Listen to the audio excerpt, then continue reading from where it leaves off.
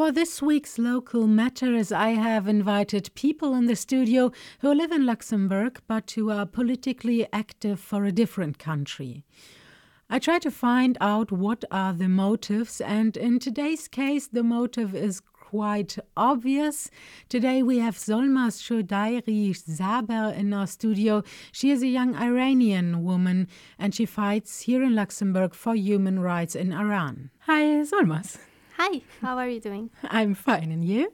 Thanks a lot. Thank you for having me. Thank you for coming. So we are going to talk about your involvement in the Iranians Association. So that's the Association Humanitaire pour les Droits de l'Homme et la Démocratie en Iran. So the Iranians Association for Human Rights and Democracy in Iran.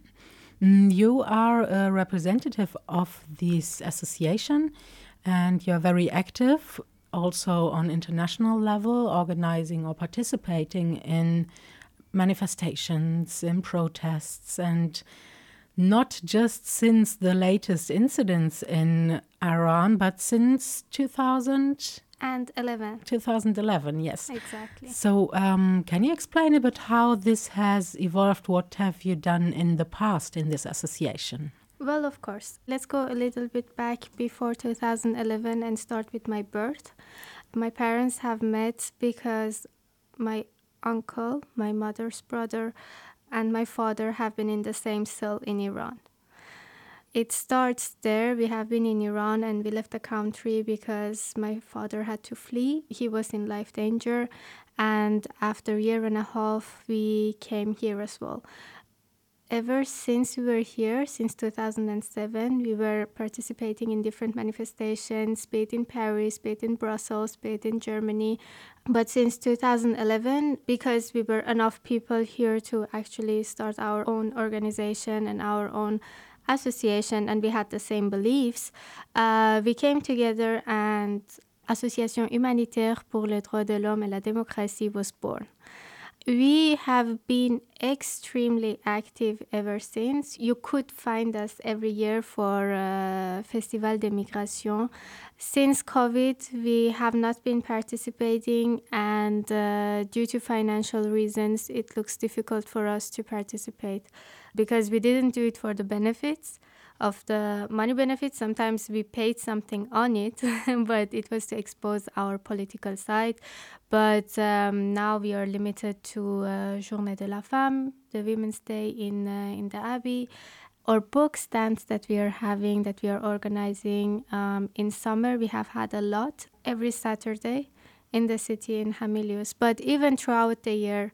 So what kind of books are these? Are they linked to your political mission? Yeah, absolutely. Like the books you can find, you could also contact us anytime.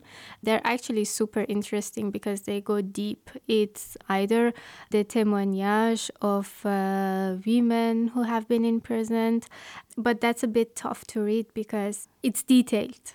You know, you read how they have been tortured. And, like the children who grew up there in prison because their mothers were politically active, because their fathers were executed, because they were against the regime. We participate in anything that has to do with human rights, especially Iran, of course. Our latest presence was on Saturday, where we participated in the march organized by Amnesty, which is every year until COVID happened. It's nice to see the solidarity and to come together. So it's actually a lot about sensibilizing, raising awareness for the human rights violations in Iran and the situation of the people in Iran. More raising awareness than really influencing politics.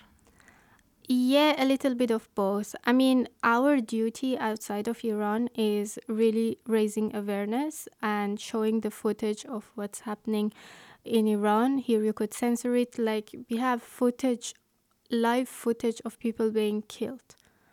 It's taped on camera. And, of course, our main duty is to raise awareness.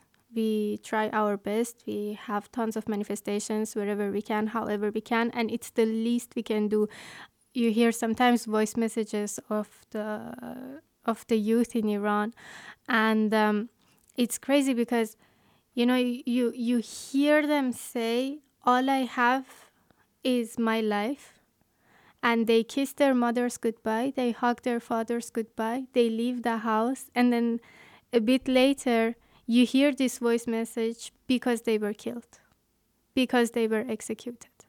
And the least we can do is really to raise awareness.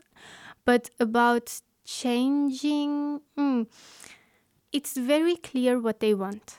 We are watching them and we are following the voice of the Iranian youth, which is sacrificing themselves, and they are the ones paying the price. They are the ones paying with their blood.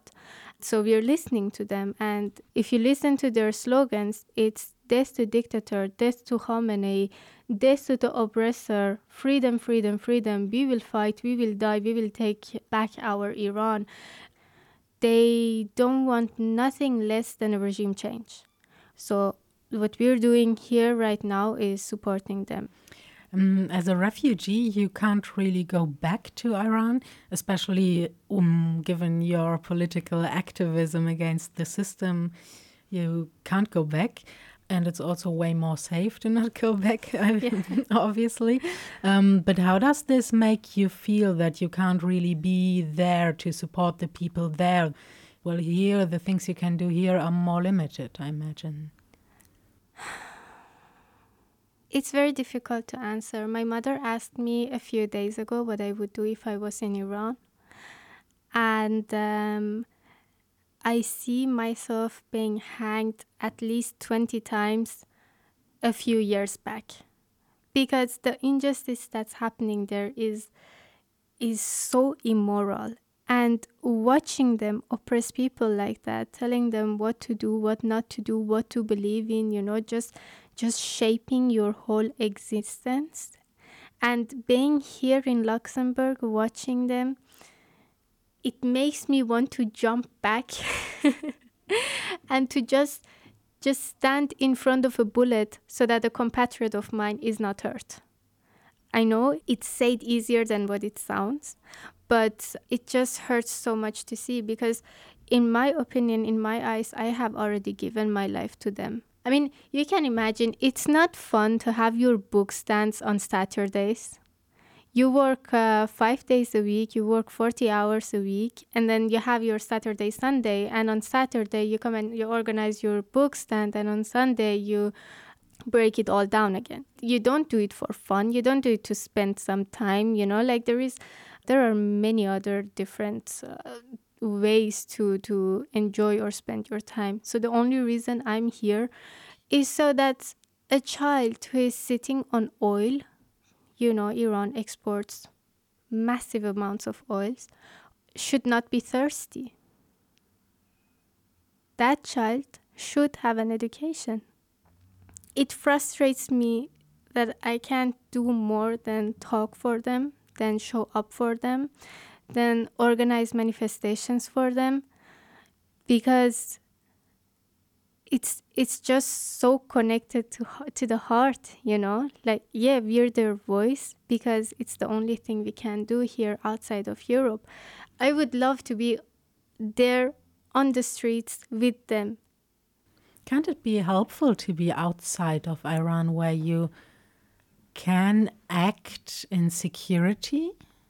Here, at least, you can express your voice and you can express your thoughts very loudly, at least. Yeah, to which I'm very, very thankful. I am politically active in Luxembourg, not just for Iran, but for Luxembourg as well. Honestly, I can't stress enough how important it is to use your voice. You're absolutely right. For the same things that I'm here freely and tearing up about, I would have been shot 20 times in Iran. You're right. And somebody has to do it. I'm sure if the roles were exchanged and I would be some 24-year-old girl in Iran and I would be on the streets, then I would wish that another 24-year-old girl outside of Iran is at least talking about my burden, about my fight, about my voice. Yeah, of course. In 2019, there were protests, the Bloody November. People came out because the gas prices got high. But like within a few hours, the stuff about gas prices changed to death to Khamenei, down with dictator. It's not about the gas prices. It's not about hijab. It's not about none of that. It's about democracy. It's about freedom. It's about living your life. And it's about overthrowing the religious regime of Iran. Anything else is just the one shot, the one bullet that starts the whole fire. And in the Bloody November, over 1,500 people were killed. And there was nobody who spoke about them, who did something about it, who organized something for them, you know? Nobody held a ceremony or a memorial for them. And the PMOI just keeps this together, which is the National Council of the Iranian Resistance. And just knowing as a young girl, as a young Iranian woman, that a structure like NCRI exists, somebody is keeping their voices together, somebody is keeping the fallen blood together, somebody cares, which I appreciate a lot.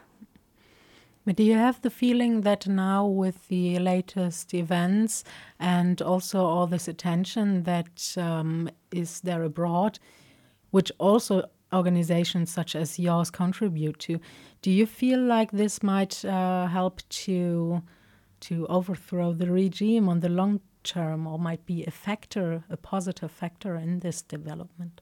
Yeah, absolutely. We see the change. Politics have changed.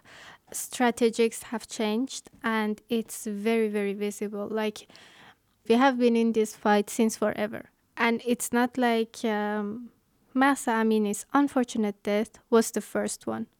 And of course, we have been their voice. We have tried our all. We have been knocking on doors. We have been knocking on embassies. We have tried to talk to deputies. We have tried to collect signatures, but it has never gone as well as right now. And so we always have our demands, and we have never been as close as right now. So we're getting closer. The policy is changing. Okay, then let's hope that things change even faster and more radically, I'd say. And good luck with the continuation of all your work. Thanks a lot. That was Solmaz Shodairi Saber on Local Matters. We've talked about the situation in her home country in Iran and about her activism.